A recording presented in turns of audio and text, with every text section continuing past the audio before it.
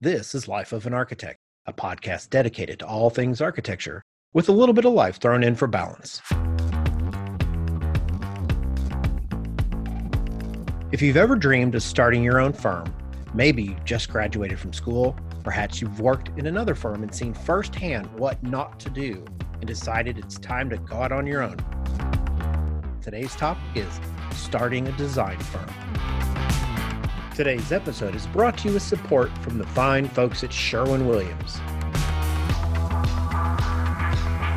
Welcome to the Life of an Architect podcast. I'm Bob Borson. And I'm Andrew Hawkins. And today we are talking about starting your own design firm, something I think every architect walking the planet has thought about at various times throughout their career. I know that I have. Joining us from the Long Studio, located off the coast of Maine on Mount Desert Island, friend of the show, architect, designer, filmmaker extraordinaire, and I think an individual who single-handedly causes a generation of architects to dream about hanging up their own shingle. Today's special guest, Eric Reinhold from 30 by 40 Design Workshop. Hi, Eric. Welcome to the show. Hey, thanks for having me. That's a fantastic introduction. Thank you. Well, I believe it's all factually correct. I'm not sure about the filmmaker extraordinaire part, but yeah, I'll take it. Please.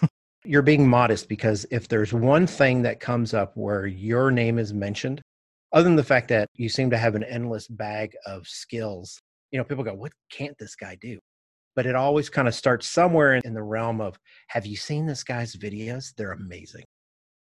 Appreciate that. Yeah. I can't do window details though. So that's a problem. I don't believe that for a second. Yeah, I don't either. Yeah, I hate doing them. I'm aspiring to copy those videos for some of my students. So okay. I have to come pick your brain at some point. Yeah, right on. Of course. Yeah, they're pretty amazing. So since we have you on the show, and there's a particular reason why we asked you to join us today, and this is actually the second episode we've kind of talked about where starting a firm has been involved. One happened on episode 30, and we had a guy, Michael Shue, join us. He did a great job, and he's got a really interesting story, but it's a very kind of traditional pathway. He was a superstar in school. He came out, he got a superstar job right out of school. He grew within that firm to be the superstar. And then as soon as the partner said, hey, I want you to join me, he goes, I'm out. And he left. That was what gave him the confidence to start his own office. Sure. So he kind of already been around the block many, many times, already had kind of an in-depth Rolodex of contacts and names and people he could reach out to. And once he said, hey, going out on my own, if you got anything, throw it my way. And then he gets buried. I mean, that's kind of how it worked for him. Yeah. And I know that first video I saw of yours that you made was kind of you telling your story about how you decided to go out on your own. And I thought it was interesting about your story, and I'm going to let you tell it. But the thing that makes it interesting to me, and the reason why I wanted to have you on, is you are a sole practitioner. So there are lots of people that listen to the show and that send me emails. They're in a position that's not too unlike where you're at now. The idea that you were someplace, you started to open your own office, you work by yourself. You are a one-man team of heavy hitters. You do everything. And so I thought if we're going to talk about starting a firm, it should be from the perspective of someone who started it with just themselves, and that's who they rely upon. So again, thanks for joining us. We're going to pick your brain today. Yeah, great. Glad to share my story. Yeah. So let's start with it. Let's hear the story. An army of one. Yeah, army of one. Right. I think like probably most people, graduating architecture school, I stepped into the profession and felt a little bit disillusioned with the tasks I was assigned. You get out of design school and you think you're this hot designer and that, your first job, you're going to be doing the design work, right? I mean, you just came out of school and it was, of course, not like that. And I practiced many years in pretty traditional firms. I practiced in large firms, sort of medium-sized firms. When I moved to Maine, I practiced in a pretty small firm. So it was about a firm of 6, and we kind of grew to maybe 10 and, it kind of fluctuated up and down depending on what the economy looked like. And I had always wanted to practice residential architecture, designing homes. That was why I became an architect. And this firm did that. And, there's one of the reasons why I went to work for them was because they were doing award-winning work. So I thought, if I'm looking to potentially in the future open my own firm, I want to have a portfolio of work that looks like award-winning work. So that was conceptually how I chose to work with them. But makes perfect sense. Yeah, I worked for them for a number of years. And, through the recession, 2008 here, recession started and it didn't really end. It was kind of bottoming out in 2012. And they were taking on everything they possibly could and some pretty, I would say, crap projects.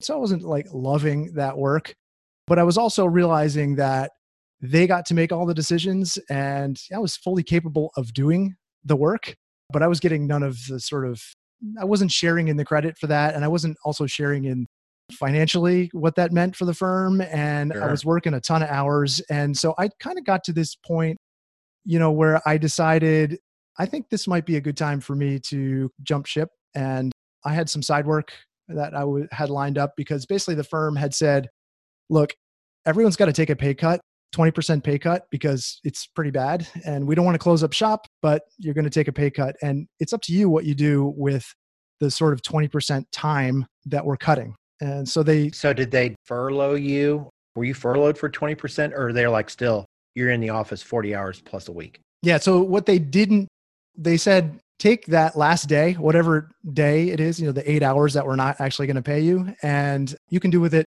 whatever you choose. We'd prefer you to stay in the chair and work and, try and drum up business. But we fully understand if you need to make up for that lost revenue. And so that's what I did. I basically said, well, I'm going to start laying the foundations of my own thing because what I thought was a sure bet, a paycheck every 2 weeks was not so sure anymore. And Right. that was the bell that went off. And I was like, all right, I think, I'm going to lay the foundations of what became my business now, 30 by 40. So eventually we kind of parted ways. And what I did was kind of build smaller version of the firm that I had just left. And so I was, I think when everyone who's just starting, you kind of take anything that comes along, right? There's renovation project. I was taking stuff that was like 2 hours away from the office because naively I thought, well, I want to go off on my own. I got this great portfolio of work, these projects that I had done that have won awards, and people want to do $2 and $3 million houses. They're going to hire me.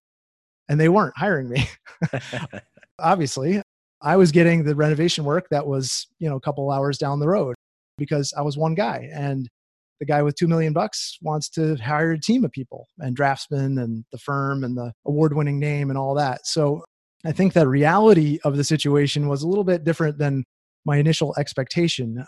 And so I had all these kind of small projects. And I think probably a lot of people start off this way, just like Yeah. renovation. I did some light commercial work. I had some stuff that I had lined up with a developer previously. And, I was doing that moonlighting on the side prior to starting my business. But then when I had all this time to do it, I just worked through those projects really quickly because they're pretty easy to do. So that left me with some spare time to start thinking about, well, is this really what I want to do? Because, I think people are always, you're concerned with getting work. But the real concern after you spend some time working is you want good work. You want good clients. You want better clients than the ones you're probably starting off with. And Well, hold on. I want to ask you about yeah, that. Andrew will test this. I like to interrupt people. So the question about that I find is kind of interesting is there's the ability to pick and choose your clients and your projects. For a lot of people, it's a bit of a luxury, right? So for a while, that statement kind of suggests to me that you're doing well enough that you can start to be choosy as opposed to, I just got to keep the lights on and I'm taking whatever I want. Or did you say, I'm going to scale back and if I only do 20 hours of work, but it's work I'm proud of, then that's what's going to happen? yeah. So I think there's a couple of fundamental shifts that happen. I realized if I was going to go out on my own and be happy doing this, like it had to look like what I had envisioned it looking like. And I didn't have a fully formed picture of what that was, but it wasn't going to be the jobs that I had just previously left. Like I didn't want to build another kind of smaller version of those firms. And what I could see was happening was I could continue this cycle of taking small renovation, and like ad infinitum, right? And if I didn't break that cycle, I'd never have the space to wait for the better projects to come along. And if I started building a portfolio of light commercial work, maybe it was schools or municipal buildings or whatever, it wasn't really stuff I wanted to be doing more of. So why would I keep doing that? So there was an intentional shift there. I did have a project that was fairly consistent throughout that. Man, it was so awful. It was just like numbingly bad. The clients did not want good design. They just wanted someone to get drawings approved. And, I was having a similar experience with the developers that I was working with. It just wasn't right. So I did make a conscious shift there. And I did sacrifice income for sure, because I realized the services side of the business can only scale to a certain point, right? There's only so many hours you can work in a day, and there's only an upper end to the billing rate that I can charge in this area, right? And so at some point, it's not going to work. Like the math is not going to work. I'm not going to be able to scale this. So I thought it'd be nice if I could split the business into two things, kind of divorce that relationship between time worked and money earned. And that was interesting to me because I saw some sort of test cases of ways I could do that. I had started writing for Houzz at that time, and I had my own blog. I built my own house and I was blogging about that. It's all similar timeframes to when you started Life of an Architect. Not nearly as successful, but it taught me this idea about making assets, these assets that might sort of start to earn me revenue over time. So after I did my house, I kind of started selling the plan sets, and I built that on the back of the blog. I started making videos. I started experimenting with all of these things that I thought, well, if I make a little video here, maybe I can earn some advertising revenue. And that's honestly how I got started with YouTube. It was just like one of maybe 10 or 15 different experiments that I was making, and just trying to see what kind of products I could make that would help earn some revenue on the side, so that I didn't just have to sit in the office and earn dollars for when I was sitting here. And, a lot of those experiments were not successful. And certainly the YouTube channel, I actually started it back in 2013 when I opened 30 by 40. And it took about 4 years for it to actually get to the video that you saw, Bob. That's funny. So I think it was a long process of running these experiments and really trying to figure out, like, how could I find good clients that would pay me, a nice fee, but not have to have 5 of them all at once, because that's way too stressful. It's 5 clients and contractors and budgets and, the whole drill that comes along with working with clients, right? Let me do this. Yeah. Because I have a bunch of questions I want to ask you, and you're answering all my questions without me asking ahead of time. Sorry. No, it's good. I love all it. I'm not interrupting you to shoot your wheels off. I know Andrew's chomping at the bit to ask something, and I wanted to ask you a question before we got so far downstream from the point you made that we lose track of it. So Andrew, what did you want to ask? I just wanted to ask that when you talk about making that conscious decision to switch your work, how far was that into being on your own? Or was that like from the get-go, I'm just going to start my thing and I'm going to change this business model? Or was it that I was working on my own for a while and then I decided, this isn't working, I'm going to make that shift?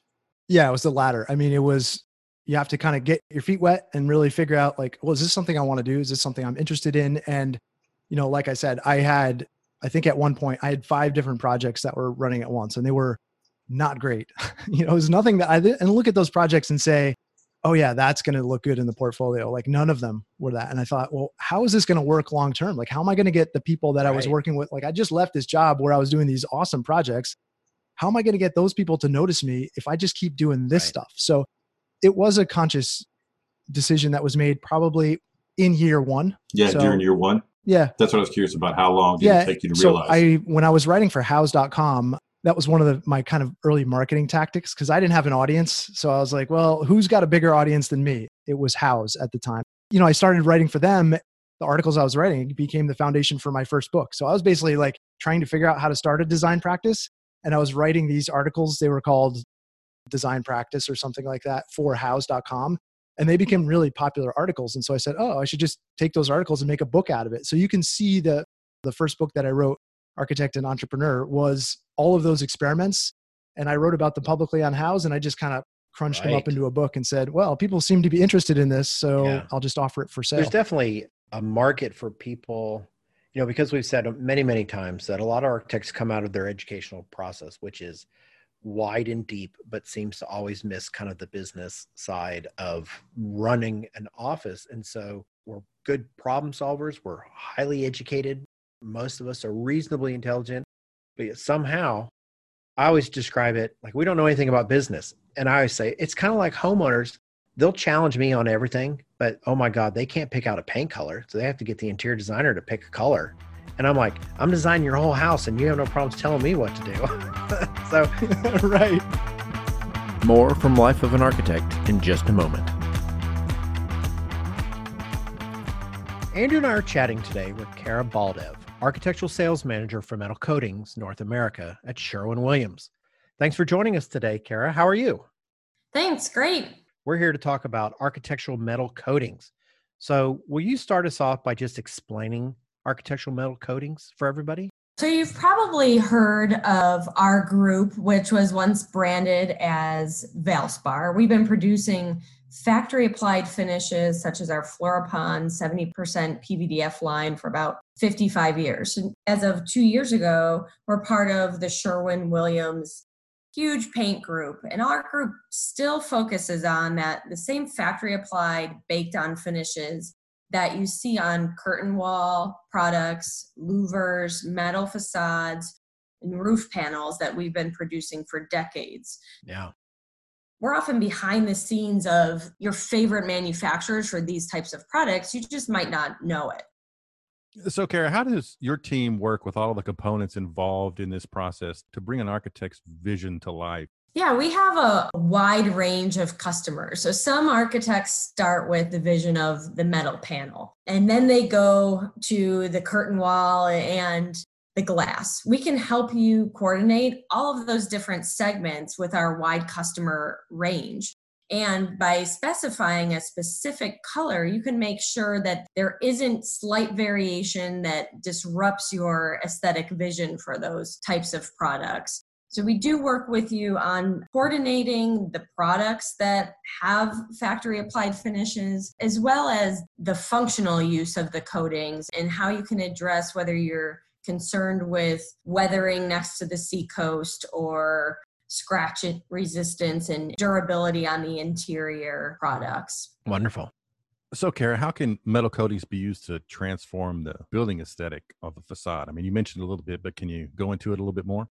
Right. So in order to transform that facade, one way that we can help with your facade design is by altering the colors, creating somewhat semi-subtle variations in finishes. Yeah, and as I understand, you have a webinar that's available and some project case studies that are available online for this.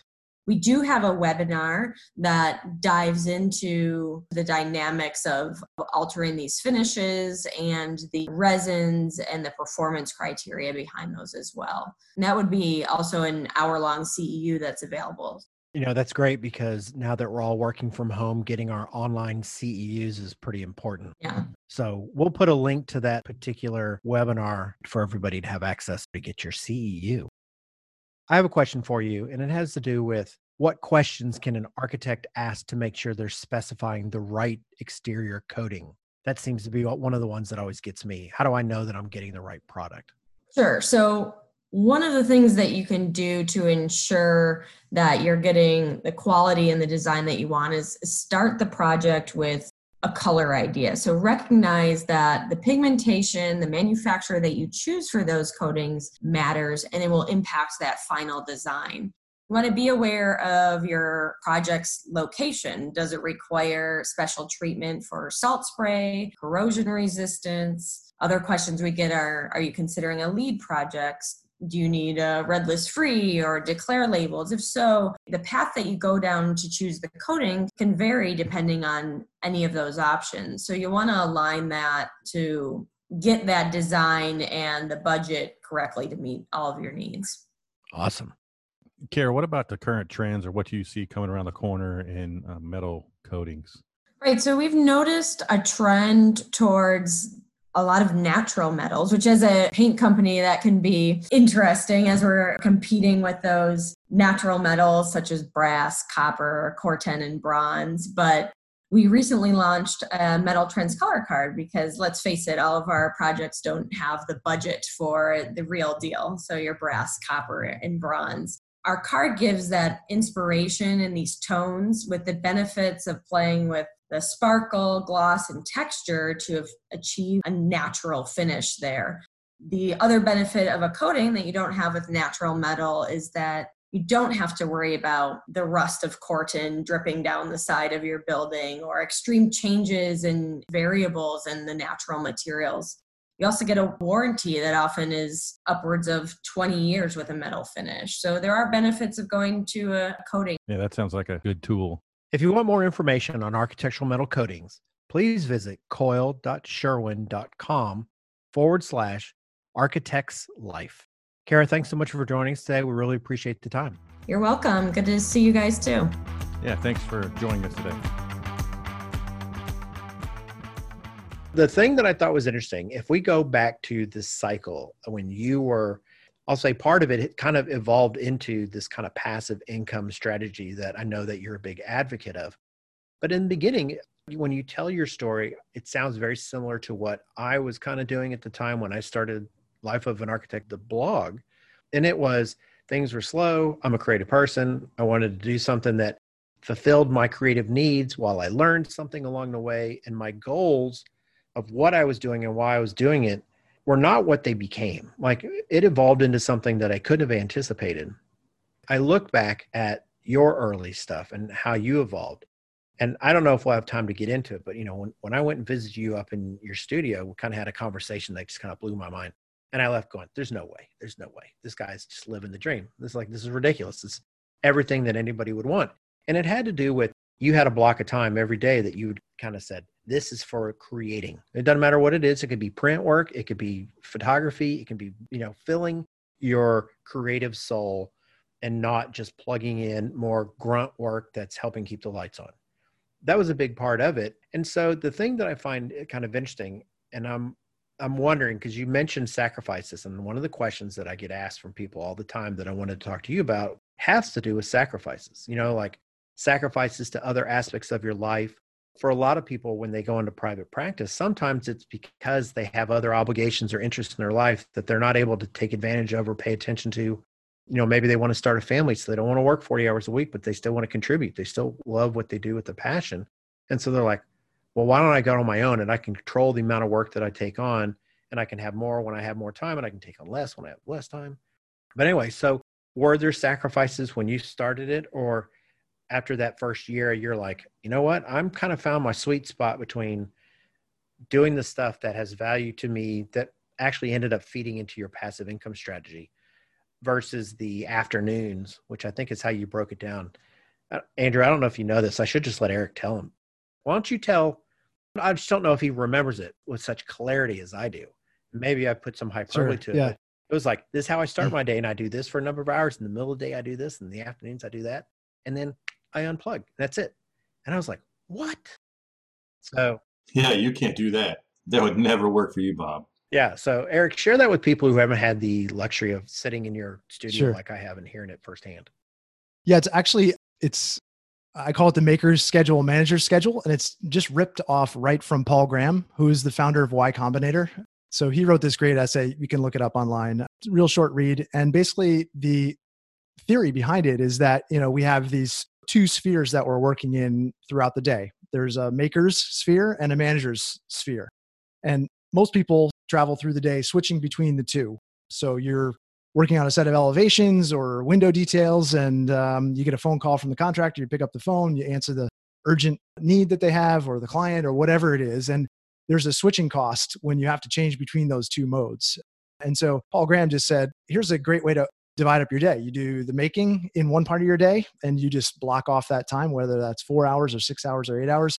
And then you do the managing part in another time, and you just do one switch between the two. And so I really adopted that in my practice. And I just want to say for a minute, this wasn't planned or mapped out by me from day one, because I realize sometimes that's what it sounds like looking back. I struggled for a number of years with dividing work and life and managing and making and all these things. And my dream was to not have to have this sort of strict division between my life and my work. And I think I found that nice balance. But this sort of maker's schedule, manager's schedule, really probably in 2017 started to really order my life in the studio and all my work. And so the making happens in the morning. So I'll get up pretty early, 4 or 5 in the morning, and then I'll just make until about noon. And then to divide that time between the managing time, I just go out for a hike. And then in the afternoon, I'll schedule all my meetings, phone calls, all those things that don't take a lot of creative horsepower. When I've spoken with other people about this schedule, it's kind of a light bulb moment for them to say, oh, well, I wish I could just have that block of time where I could just do all the creative tasks, all the things I'm interested in doing that I actually save till the end of the day because I have to fight all these fires in the morning, answering email and phone calls and things like that. And, I get a lot of criticism from people saying it's not possible. It's just not possible. Like if you're building a building and the contractor's having a meeting at 9 a.m., you need to be available by phone. And it's not true.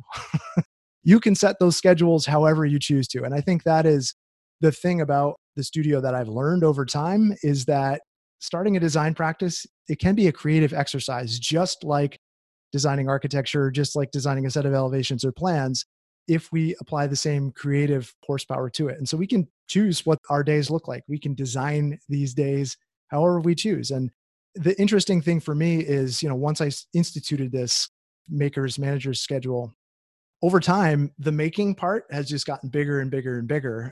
And that's intentional too, because, I don't love going to meetings. Like I'd rather not go to meetings if I don't have to. It's just not something I enjoy doing.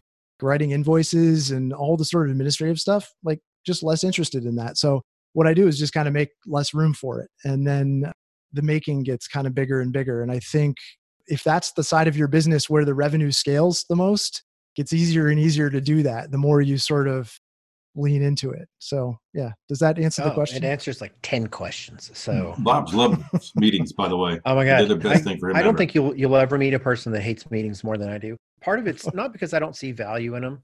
And it's not that I hate the people or I hate what the objectives are or how we go about them.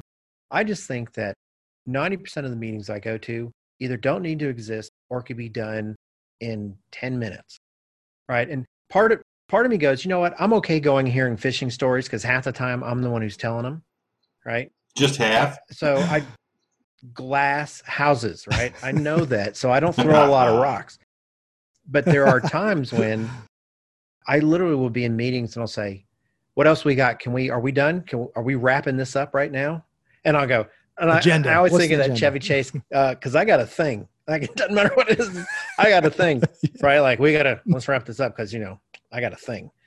And so I don't love meetings either. They have their time and their place, but there is a difference. And I think that this is one of the really strong selling points for someone who wanted to go out on their own or be a sole practitioner like you. There's a question coming after this little soapbox thing. And that is the ability for you to control your calendar. I believe with absolute certainty, when it's just you can do exactly what you're describing, right? It's Pavlovian. You train people to not call you in the mornings because guess what? You're not going to answer their phone call. In fact, Andrew and I have a friend who works in Austin, Texas. He gives his clients 1 hour a week. He goes, we meet every week, right? So he meets with every project and he's a sole practitioner and he does really great work and he's carved out this like really amazing niche for himself. And he goes, if you hire me, and he's not hurting on work, he goes, I will meet with you every week. And your time slot might be 10 to 11 o'clock on Tuesdays. Guess what? That's the only time you get anything from him. You send him an email, he's not going to respond to it. Wow. You want to talk to him on the phone? Talk to you on Tuesday between 10 and 11. He'll have an agenda. If you don't finish the agenda or if you send him 100 questions between, 11 o'clock on Tuesday and 10 o'clock a.m. of the next Tuesday, they all go on the agenda and you only make through what you can make through for that 1 hour. Yeah, that's nuts. That's next level, man. That's next level. How do you pull that off? And he's like, I just do. It's just what it is. He goes, people have to learn that that's what it is. And he goes, it might be kind of weird but he goes, man, we do not waste time. When we get to it, we get to it. And people don't ask me questions because they're like, that question's not as important as these other 5. So we need to make sure we hit the ones that count. So I believe 100% you can, but big firms like where I'm at now, man, I don't call the shots like that. So if I have a client says, I want to meet at 6 o'clock on this day or 1 o'clock on that day or 9 a.m. that way. And part of it's just trying to align the 20 people. Seriously, I've been in calls during this pandemic. Well, there's like 25 people on a call. And I bet 20 of them don't say a word. And I'm like, why y'all on this call? I think it's madness.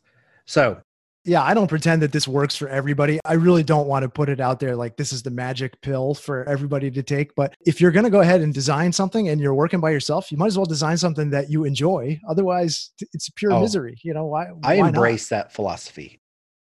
I think if you have the ability to do it, and I think most of us probably would, certainly if we're in a small practice, oh my God, yeah, you should totally do this. I think it's genius. Yeah, but I think even once you get past 2 or 3 people, it becomes really difficult just because of the workload. Yeah. I can see doing it with 2 people, maybe 2-person operation. So you can switch sort of your manager time to make things even, and one of you is always doing one of those things. But I think once you get past that, or 6, then it gets really difficult. Because when I had 10 people in my office, there's no way that could have worked. You know, the thing I love most about Eric's schedule, and he was telling me this, and when he told it to me, it was much more poetic, which just made me, at the time, I was like, God, I hate this guy. He was saying, so I wake up really early in the morning, and he goes and he makes this beautiful cup of coffee and like puts it in a thermos, and then he walks, what is it, 17 steps? Yeah, it's like Yeah, something 17 like that. steps to his studio, and then it's very zen like the process. And then when he switches to the manager part, no, it's not like a switch. He's going to go for like a hike for like an hour or two. And where he lives, it's funny. When I vacationed up there, I'm like, oh my God, look how beautiful that is. Click, click. Oh, look at that tree, the way it hits the water. Click, click. Oh, look at these amazing rocks. After like 30 minutes, I was like, everything looks like this. Like everything is Yeah, it's all amazing. So good. I just quit taking pictures of it because no matter where I go, there it is. So right in the middle of his day, his transition is this go out and commune with nature and go on a beautiful hike. And I go, man, that shouldn't even count. Like, I don't even know how you get to put that in the middle of your day. You're just rubbing it in my face that, Yeah, oh that's why my I God, did it. I was Yeah. so jealous. I cannot tell you the envy that I had. Just cruel. It's hard. I mean, if you live near a national park, it's hard. I know. Yeah, why not? Acadia is pretty beautiful. Okay, so the question I was actually going to go to and ask you on had to do with sacrifices, right? And it had to do with why people go into private practice. And I kind of started with the ability to control your calendar and, find a balance in the things that's important to your life other than just making a paycheck. But for most architects that I know that at least have expressed an opinion, when they go into work for themselves, their sacrifices seem kind of almost monumental because the amount of time and effort they put into the process just to get it launched and get going, it's like all consuming. And so everybody asks me, they're like, when I start, they want to know what kind of hours do you put in? What kind of time do you spend between, like, that's not family time. And I know that you've got smallish kids and you're taking your son to drum lessons and stuff like that. But how much of your time do you have to consciously carve out and say, hey, at 6 o'clock, Monday through Friday, I'm done. I'm making PB&J sandwiches or drinking wine with my wife out on the patio, or I'm going and doing whatever kid stuff. Do you have like a line that's everything in your life is so controlled? I'm wondering, do you have that as well? It's funny. I used to I get in like 4:35 in the morning. I work till like 6:30 at night. And I mean, quarantine, it feels like its own like millennium that's been happening. So it's hard to say Why? since quarantine because I've just spent more and more time in here. But, Yeah, for sure. I would say this chews up a lot of my time. And it does because I let it and I really like it. And, I really have seen this as being when I go on vacation, I'm not disconnecting. I'm still doing the filming. I'm still looking at architecture. I'm still sketching. Like all those things still happen. So like the work-life balance, like it's just a continuum for me. It's just, for me, it's better if there's no boundary, which means I spend a heck of a lot of time in here and doing the things that I really love doing, which is why I said the making has kind of expanded to fill more and more time as opposed to the managing.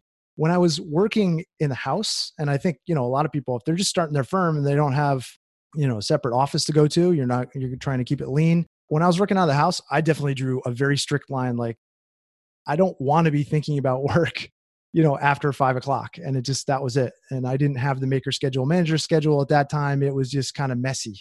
And so I think that one of the best things was actually moving out of the house and having a separate space to go to that I know when I'm here, like this is the creative kind of cage that I'm in. And like, this is what's happening when I'm in here. So yeah, I think family is definitely taking a back seat to things. When school is operational, I make time to do all of my kids' things. And, that's one of the things, being able to control your own schedule.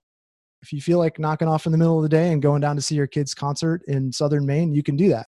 Or if you want to leave for a vacation for 3 weeks, you can do that too. And I'm not asking anybody for permission to be in here or be out of here. But the reason I spend so much time here is because, I made something that I really enjoy working in and doing.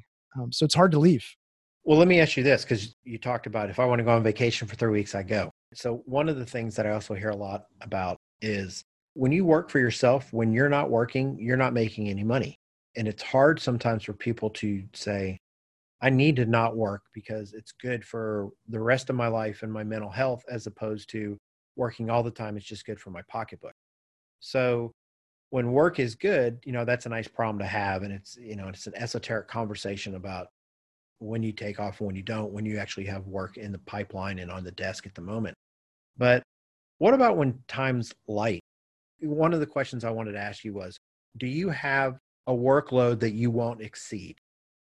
There's two different ways that I mostly hear how people deal with this. Some people deal with like the number of projects, like they know how they work and they get hired to do a certain type of work because they've been around doing it for a while and people are coming to them to get that product.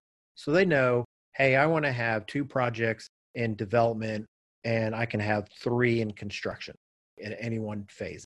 That's my max. And if you come to me with house number 3 in development, you go on a waiting list, right? Mm-hmm. I know some people say, hey, in order to maintain my lifestyle and pay for my kids' private school and whatever, I need to bill a certain amount, which equates to a certain body of work because maybe some projects don't pay as well as other projects. So they determine their hours and their workload based on the fee associated with those projects. There is a question coming down the road eventually regarding how do you bill, like how do you charge fees? But have you established which one are you? Are you a time person or are you a project person? Are you fee time person or are you hours spent project total person? I have 1 project in design and 1 in construction at a time. That's the ideal mix. And I have a waiting list. So when the one's done with the designs, moving into construction, and it's not always perfect, but the next one pops on from the waiting list. So the waiting list has 3 people on it, 4 people on it at most, probably, because kind of depends on how long they're willing to wait. And that has worked out really well for me so far. But, I've only been doing this 7 years. So, well, here's a stat for you. You ready for this? While I was researching for today's show, I found a stat that said less than 15% of new design businesses survive their first year. oh, wow. Yeah. No kidding. Now, that was not specific to architectural profession. That just creative things. Creative, like, so, yeah. If like you're a graphic designer, yeah, if you're providing a creative product as a service provider, that kind of bubble, 15% success rate.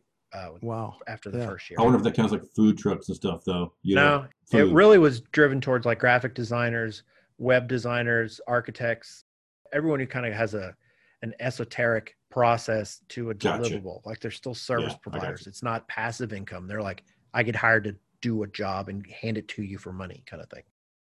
Yeah. So, I mean, just to kind of go back to this, like I can see how if you just have a project in construction and a project in design, there's got to be some other revenue. And I think for me, the reason it works is because I did that split between products and services. So 80% of my revenue actually comes from not working with clients. So that's a really nice mix for me because that can scale even further than that. And I see a lot of potential with that. But, the client services, it's great work because I use it to feed into all the other content I'm making. So I don't want to step away from it. It keeps me in touch with clients and people I like working with.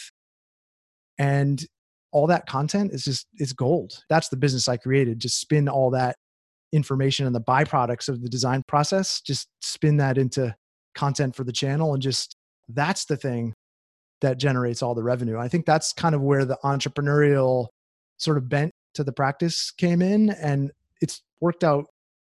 That makes me super happy to not have to balance all these kind of the client and contractor load. Like it's not enjoyable having a huge load like that for me personally. Well, okay. So let's talk about that a little bit, because some of the people listening will say, I don't have a YouTube channel with 800,000 followers and, and I don't have all this, which, okay, that's on you. You got to work towards that. You could go down that same path. It just doesn't happen overnight. But for the person who maybe doesn't have your skill set or doesn't have the interest, because I know it's not just that you do it, you actually like doing it. It's a hobby that you've been able to turn and kind of feed into your process in such a way that has worked out on many different levels. So the passive income for you, which we've chatted about in the past, it has to do with the plan sets that you developed, or it might have to do with working up with a vendor to say, yeah, I'll talk about your product, in the way that I want to talk about it, in a way if I think it's helpful or beneficial to the people who typically come to my channel. So if you want to know about iPads for architects, if they're worth having, I can talk about it, and it's very realistic and it's an honest voice. And these are all valuable services that are not fee based. If you don't have those things, I think a lot of people are like, I can't do just one project in design and one project in construction. And I think that if you just translate the passive income, it kind of suggests like, oh, I did the work once and I never have to work again. That's only partially true for some of it. You work hard to create a lot of the content that you're doing. The smart thing is that you're taking what you do for your job and using that to turn into your content. They're not two separate creative streams, right? You're not designing a house over here and then thinking up ways that you can, like, what should I talk about on the video? You're like, well, I'll talk about what I'm doing on this house. Yeah, it's like it's a perfect symbiosis. And I would push back on anyone who says, I mean, I started with 0 subscribers on all of my socials, just like everybody else does, right? And, the stuff I made for many, many years, I would not be proud to show anyone. I leave it on the YouTube channel so people can look back and see where I started on day one. I mean, it's horrible. It's I'm going to go it's dig terrible. I'm going digging Yeah, now. you should, man.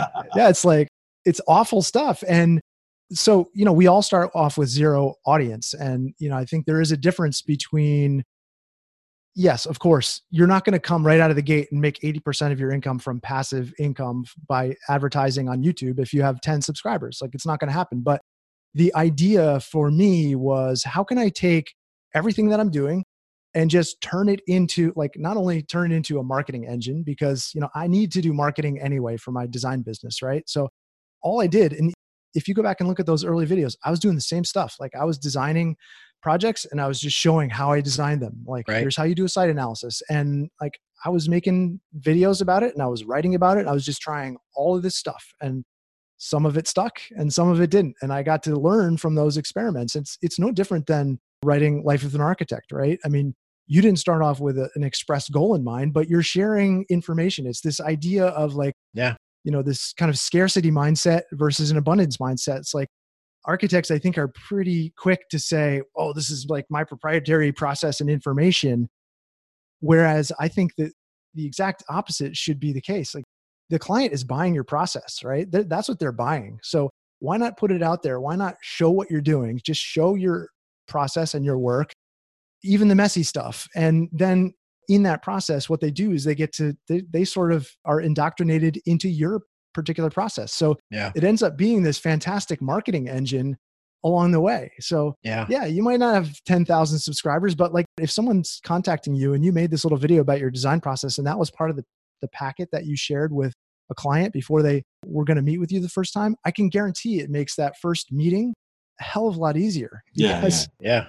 people come to my office. There's no question. Like, it's not the typical interview process anymore for me. Yeah. People already know me, Yeah. and so I tell people that all the time, Yeah. that it's that idea that they may read the blog for a year or two. And actually, the project I got up north, they read my blog for 2 years before they called me on the phone.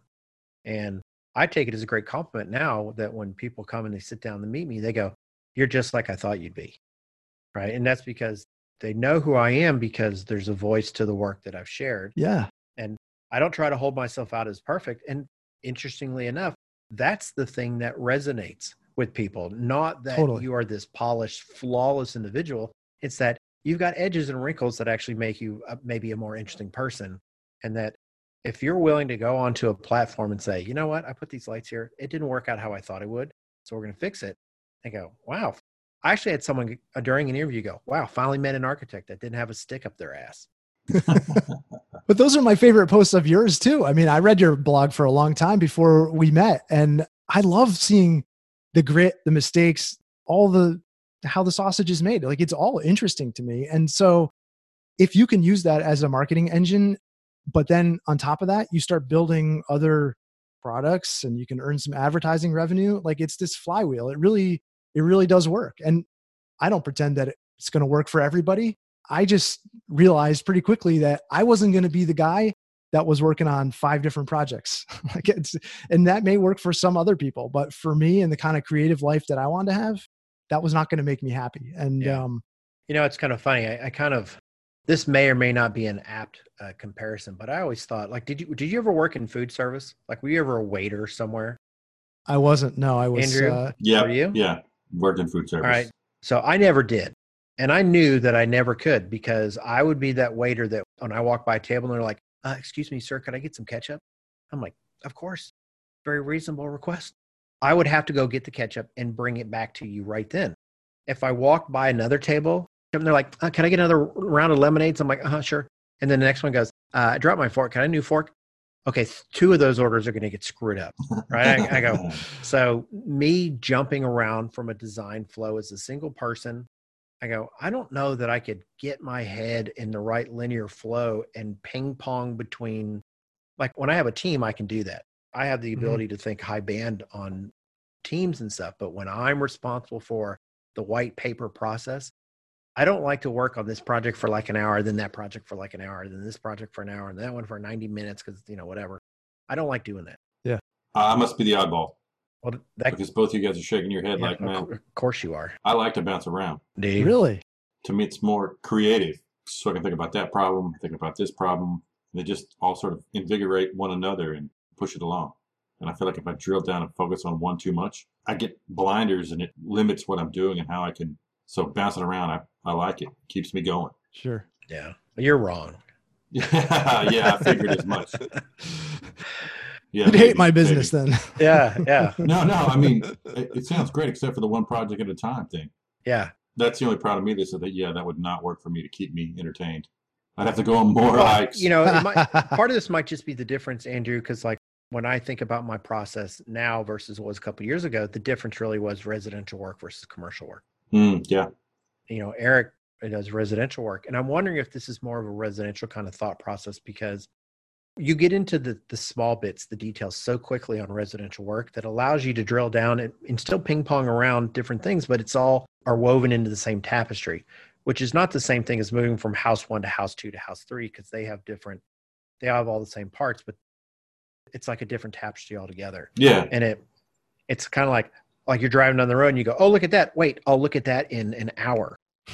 No, I'll do that now. And then when there's a break, so I wonder sometimes if that might be a residential kind of mindset versus a commercial. Yeah, it could be. It could be part of it. So Eric, let's talk money for a second. How much do you make? I'm just kidding. Millions.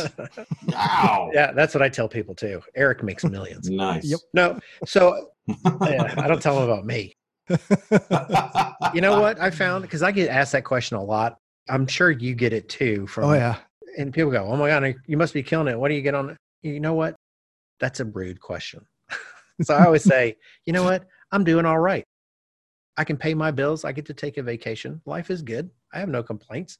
That's the right answer to that question.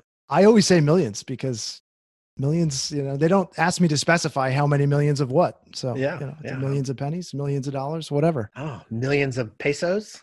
Rupees. Yeah. Oh, all right. We're just going like there's millions of rupees is nothing. Believe me, that's where I get most of the questions. Yeah. Okay. Here's my question about the finances. I actually am not asking for you to tell us what you make, but what I am curious about is like, as a sole practitioner, I know that one of the things that standalone people are really not great at is actually like when you put your accountant's hat on and like doing the billing. And I know some that will only bill like every couple of months. And they'll just say, oh, like I didn't work much on your property. And I'm not going to send you a bill for $1,200. I'll just wait until it hits a certain amount. And then I'll ding you with it. Yeah. How do you handle it? I mean, I guess it's really not that interesting a question since you have 2 jobs, basically. I mean, but let's give it a shot. I bill like that a lot of the time. I mean, it kind of depends. I try and bill monthly. So it's an hourly billing rate for me. And what I do is I kind of have this spreadsheet. We look at the budget of the project and I estimate my fee based on whatever the budget is. So let's say it's a 15% fee. And then, I just divide it up by the design process. So I think I'm going to spend 20% in design development and 35% in CDs and so on and so forth. And so I give the client a spreadsheet that says, okay, here's what we're billing this month. Here's how much you can expect, so that they have an idea. Because, a lot of people, when you say I bill hourly, they're, it's a little bit of a freak out. They want to be able to budget for what the fee is going to be. But, I try and bill monthly, but I just way prefer the cash that hits my account just automatically. That's just much well, easier. okay, so that's a reason. Yeah, don't we all? But not everybody has the luxury. Yeah, Eric. well, Come you on. can. I That's mean, the thing. Well, okay, so I'll give you my answer because people, I mean, it's not like I don't know how to do this either. But so here's how we would do it, right? I worked for one firm for 15 years and we billed monthly based on a percentage of the budget of the project. So for us, if it was like 12%, we'd look at it and go, all right, 20% SD, 25% DDs, and then 45%, and then, 5%, 10%, whatever that math broke down to. And we would kind of estimate how far along we were and then say, all right, we're at 20% of this 20%. So that's this dollars. That's how that would work. We didn't get burned very often by like spending a disproportionate number of hours and go, wow, we only had 400 hours for this based on this fee. And we spent 9, like that just didn't happen very often. But the last 6 years, we billed almost exclusively hourly. And the thing about hourly work, it's a very defensive way to run a business. We never really, now assuming you bill the hours you work, which on my jobs, I did. When I work, I work. And so when we would do our billing, it was an hourly fee. And when we would first interview with people, most of the people who hired us, they bill hourly. We do work with people that understand that as a billing concept. And the way we would describe it for the people that said, oh my God, I mean, hourly, you could just like kill me. I don't know how long this process takes. And so we'd say, well, if you anticipate somewhere in the 10 to 15% is where our fee will fall as an hourly. But the good news is we don't spend the time, we don't bill you for it. So you're not going to get hit for a 15% fee if I do the work in 8% of the hourly cost, right? But you have a lot of control in this. So as you start this, if you don't need a lot of hand-holding, if you don't need to ask a lot of questions, if we establish a certain level of trust right from the get-go, then this process goes a lot faster and my service fee is a lot lower. But if you turn out that you love it and you're like, hey, can we do 18,000 design studies on this bathroom? I'm not going to get murdered because I didn't charge you to do 18,000 iterations of this bathroom. So it typically worked out really well because the people who were high maintenance, they know it, right? They may not think that they're high maintenance, but they realize what they're asking for when they ask for it. And so never had any problems with it. And so the bad part about billing hourly is you can never make more than what the profit margin is built into your hourly fee. Mm-hmm. So you don't get rewarded if you're really efficient with your time, right? Totally. If you're good at putting your nose down and working and moving along a linear path and not circling back around, just because you're interested, or if you did sloppy work and you got to go back and fix things, right? You can make more money on a percentage base fee than you can an hourly base. But like I said, it's defensive to run it with an hourly because you never lose money either. I saw, previous firms that I worked for get crushed by fixing a fee and just having clients just run away with time, and they fix the fee for the whole job. And, if construction is delayed, you're hosed. So yeah. There's a lot of problems. And I think, yes, you have to do the math. You have to know your multiplier and what your profit margin is. And I feel pretty confident that, it's worked out pretty well for me so far. I don't know how much time we want to spend on this. We could probably keep going for a long time, but I think that depending on your current station in life, particularly thinking about young people starting out, I think the process of starting your own firm and taking on the problems and the challenges and like doing your own taxes, that kind of stuff, really starts with believing in yourself and your abilities, which is a far better way to go about beginning a new design firm rather than doing it as a result of not having other options. Yeah, for sure. You know, there was a lot of that during the recession, right? A whole lot of there's that. There's a lot of that. That's what else is going to do. Yeah. And unfortunately, despite so many of us think about going out on our own as a fantasy, it never goes beyond that kind of, if you're thinking about doing it, you want to put some pencil to paper and you don't want to rush the process. Be prepared, think it through, have a plan in place, whether or not that's working for yourself kind of off hours for a bit. I had a contractor friend of mine for a long time, and he used to say, if you're ever thinking about going out on your own, he goes, you need to create a war chest so that when nothing goes right for 6 months, you don't have to pack it in. So his advice to me, depending on like the threshold, like the area that you want to work, if you're just doing porch additions or something, maybe that threshold doesn't have to be that high. But if you're doing the work that I was doing, which is pretty high end, maybe it takes longer to get that job. He goes, you want to have a year worth of war chest money so that you can do it right. You can get the type of jobs that you want, and you don't have to fill it in with the things that you don't want, because that's what you're speaking about in the beginning. You could end up building a portfolio full of the work that paid the bills, and you're trying to show people, look, people do hire me to do stuff. And you're showing light commercial or this retail infill project that you took on, and then this deck edition, and then this master bedroom. And then it's confusing to people that are thinking about trying to hire you. They're like, I want someone to do this for me. And that's not what I'm seeing, of these 6 projects. Yeah. People have to be able to see their project in your portfolio. That's what I always tell people. And I think it doesn't mean we don't all start out there, but I think just being intentional and strategic in how you design the business that you're creating is important. I mean, I still have the war chest too. I mean, I still live in fear of like, okay, what if I don't get a project for a year? Like, I mean, the wait list is pretty long right now, but I think that's still good practice no matter what stage you're in. The other thing I would say, and we haven't really touched on this, is I hear from a lot of people who want to start their design firm like right out of school, and it's great because you have all this energy, but I'm not sure that's the best plan. I mean, I learned so much interning for other people and making mistakes on someone else's dime. That's huge. Yeah. I mean, I made some big mistakes on somebody else's liability, right? Yeah. That's the best. You don't want to be there, especially in a new design business. So give yourself some cushion and some room and some experience and some time to grow and learn the ropes a little bit before you're ready to just dive into your thing. That's what I would say. No, I would tell people the same thing. While I don't like the phrase earn while you learn, that kind of is a little bit about what we're talking about. And it is, at the very least, exposing yourself to the things that matter to you, something that you can learn during this process. There's a certain amount of figuring out who you are so that you can design your life to a certain extent that is in tremendous flux when you're 24 or 25 or 26 years old. There are a lot of life events that are happening, and I'm not sure that everyone kind of really knows what matters to them because they're not really sure who they are yet, even though they probably think they do at the time. But I've never met a person who is in their 30s or 40s saying, looking back, what do you think of yourself as a 24-year-old? They're like, nobody ever says, oh, I nailed it. I mean, it was perfect. Not one person ever. I don't do that looking back at 40 either. Honestly. Yeah. It's pretty bad. So I do think that it's a good idea. And this is the other thing. At the very least, you can see what not to do. Yeah.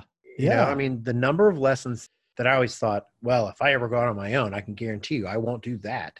Totally. You know, those probably number far greater in their counts than the things I go, I'm going to do it exactly like this. We killed it. Andrew, I mean, what do you think? But I also think that that's a mentality of someone who wants to do that, go out on their own anyway, but have that notion of, well, I can do it better. I'm not going to do it that way if it was me. I think that's the idea that pushes you towards doing things on your own and doing it my way. But that sounds like every architect I've ever met. I can do this better. Yeah. That was me. Maybe so. Right? But not all of them, I think. No, not all of them, but maybe some, but then they just don't have the, to go do it. Well, I think you have to think that to start your own thing, don't you? Yeah, for sure. Well, you said the word stress a minute ago, and I did have something here I wanted to ask, and I thought, I'll just skip over it because, we've been on the call for a while. So it has to do with the stress. A lot of people always ask me, hey, Bob, why don't you go out on your own? And I think about it all the time. But the problem is I don't think I handle that sort of, I need someone to share the stress with. I need to vent. I need to bounce ideas off people. I don't like working in a vacuum, even though I'm more than willing to not listen to anything you have to say. But I still want to ask you, right? Just as a process, it's like almost cathartic. Yeah. And I remember towards the end of my stint at my last office, there was some things that were taking place and they just were in my head all the time. And it just was like wrecking every hour of my life. And I was like, this is the worst. I hate this. And it's the one thing that keeps me from going out. Because you know what? The truth is, I think I could go out on my own. I think I do fine. I think I do all right. I think I'm pretty good at what I do. And I get along well with people. And I don't have any clients that go, that was a disaster. At least they don't say it to my face. And so, one, I don't think I'd want to work by myself.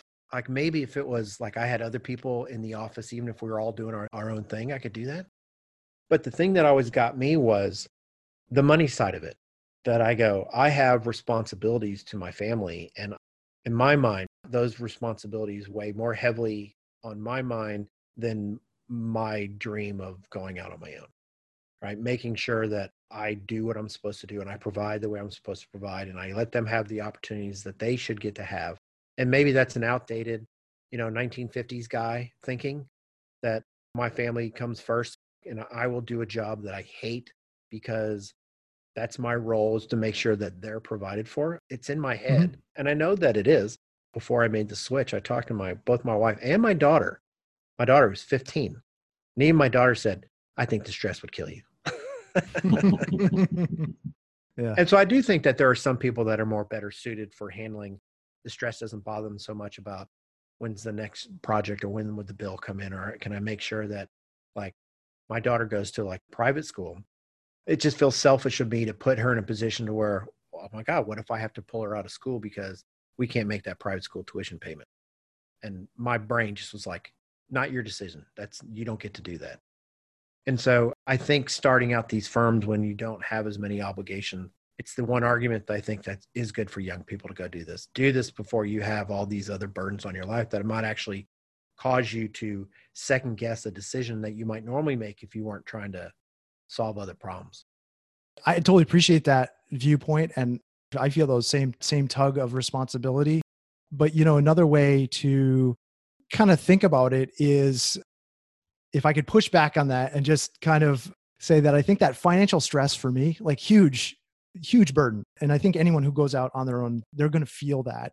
And for me, that was the fire that made me want to do more things and experiment and work harder and really drive me. And I don't think that is true for everybody. I think for some people that can just drive them away and say, well, it's a heck of a lot easier working for this other firm. I think in general, it takes a lot for someone to make a big change in their life, and starting a design firm is a big change. Stepping away from a comfortable sort of paycheck, huge change. So you have to be pretty uncomfortable. I mean, if the options are staying in the work in the job is more uncomfortable than actually starting the firm, then it's kind of a different calculus. And I think in a lot of ways for me, that's where I got to. I mean, I didn't start the firm until I was 39 years old. So I was like you. I was like, oh, I really want to do this. It's fun to talk about it. But then the actual reality of doing it is like, ooh, it's too scary to do until it's scary. Yeah. Until you get really uncomfortable. And, when you get uncomfortable, then you say, well, maybe this is not a bad option. So for me, the financial picture just was all the heat under the crucible that kind of, I guess, forged the work. I mean, that's what I liked about it. So, the stress, I think, is hard to avoid no matter what. I mean, I'm sure you have stress in your jobs right now. I mean, so how do you deal with stress normally? Is it exercise? Is it just checking out? Is it realizing that, it's just architecture? It's not the end of the world, I yell at Andrew. That's how I. Yeah. Okay. Yeah. Long heights on Kick woods. the dog. Oh, yeah. I think that you're talking about that, and the fact that it's interesting at the very beginning, you said that things getting rough at your previous job and you had to give that 20% decrease, and that you were worried about getting a paycheck every 2 weeks. And so your response to that is to just go start your own business where you might not get a paycheck for like 2 months, not even 2 weeks. Well, at least I was in control. Yeah, I know. Yeah. That's right. It's that sort of mentality of, at least I was in charge of it, and then I'm not relying on somebody else for it, Yeah. But I think that's an interesting switch. Yeah. To go about it. Totally. I mean, it's always stressful though about, Yeah. True. am I going to be able to make ends meet and make payroll and those kind of things. Yeah, for sure. It's the one part of starting your own business that is kind of the elephant in the room. Everybody knows it's there, but it's not the part that people talk about when they're living the fantasy. Like, oh, if I get on my own, they don't think about that. Oh, I can't wait. I'm going to have so much stress and getting bills paid. It's going to be great. I'm going to love it. Yeah. Yeah. Nobody ever talks about that. Yeah. It gets worse when you have employees. Yeah. The employee thing really scares me, and you guys have different perspectives on this for sure. And especially you, Andrew. I mean, that would be super stressful for me. This is the first summer I've had an intern, and I'm like, oh my God, I got to tell someone what to do. And I got to come up with more work for that. It's like, it's not what I wanted. And so I think, my business is it is a silo that it's very particular to me in a lot of ways. And I think not everyone would be happy doing all the drafting and doing all the other things that I do too.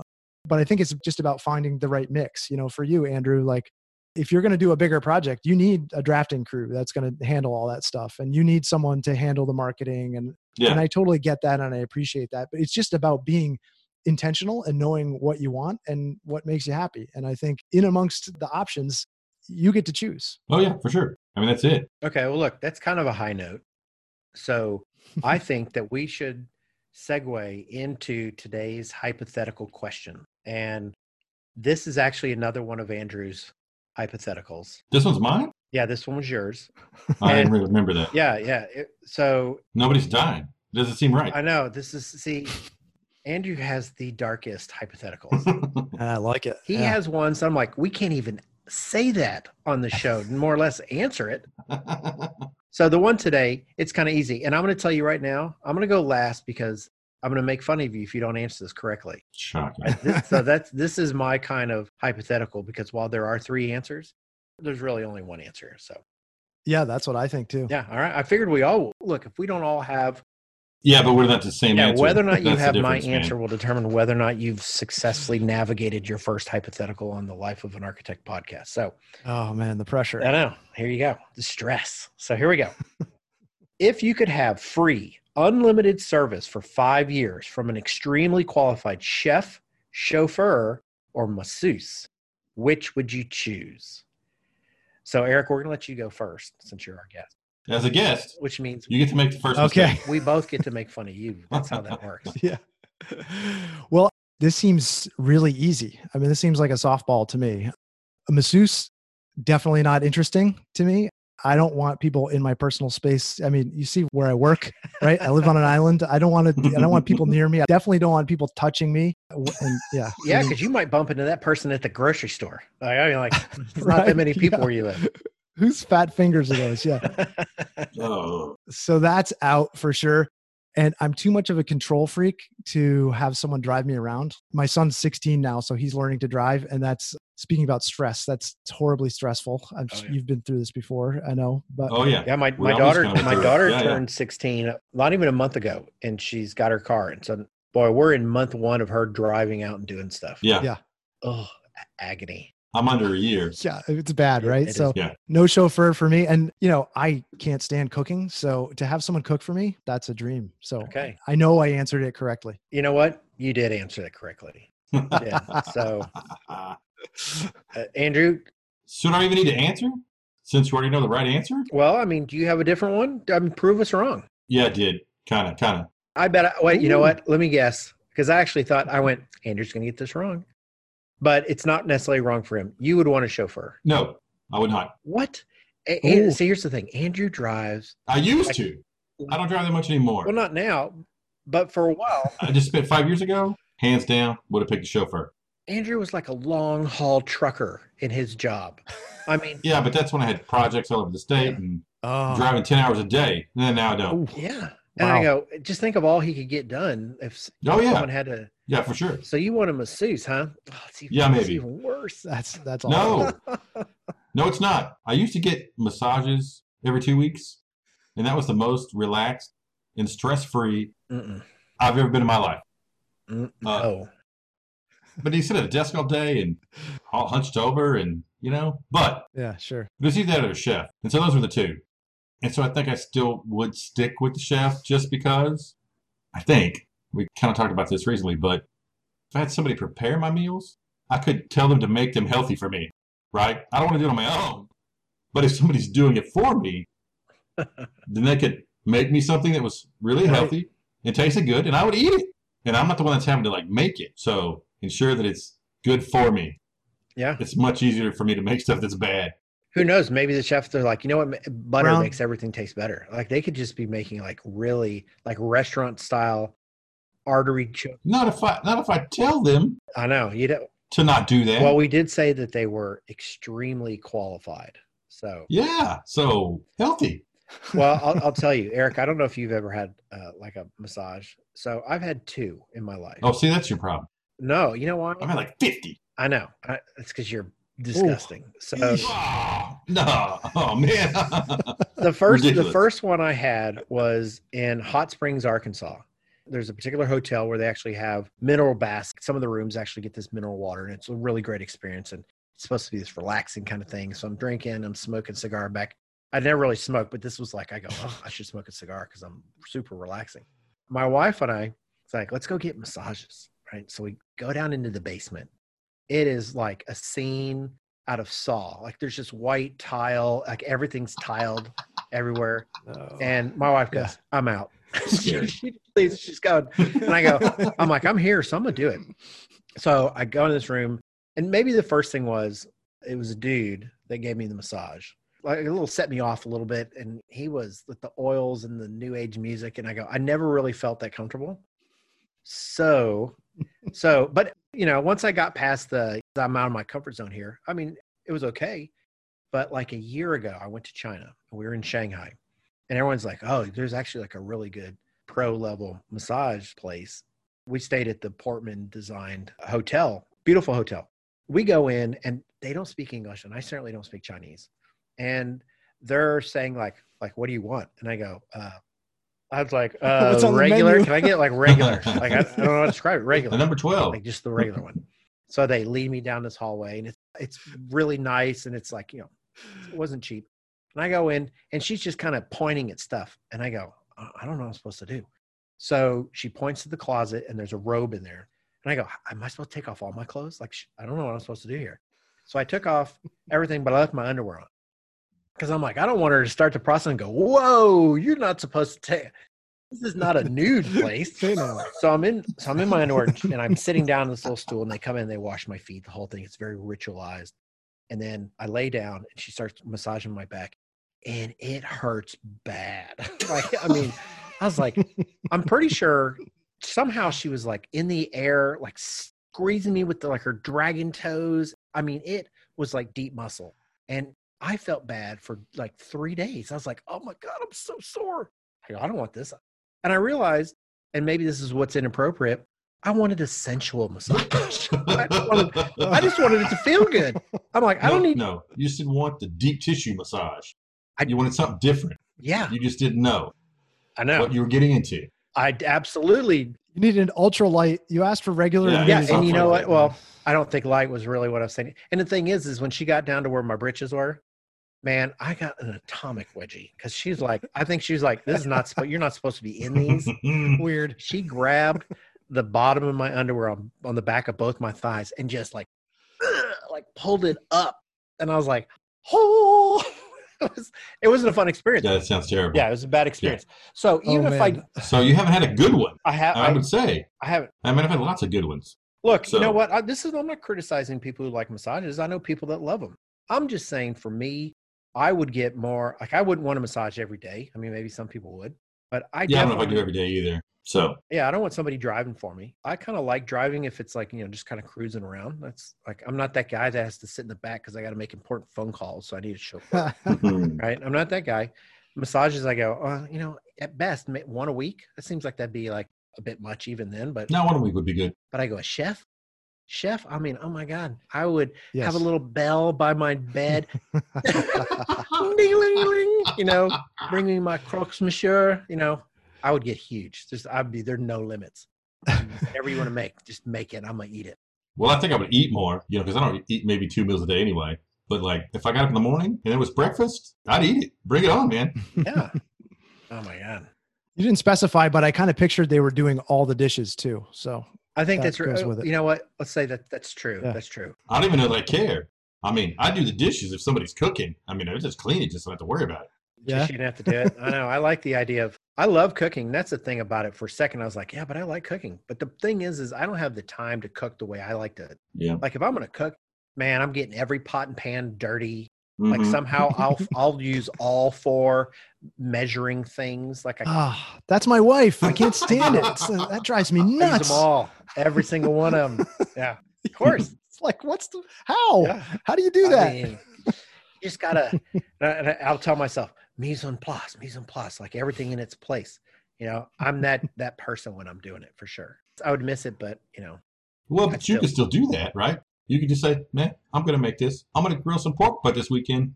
You're going to be off. Yeah, side hustle. You don't have to do it. I will say this with absolute certainty. I could have the best chef in the world as my chef, and I would turn it into them teaching me how to do things.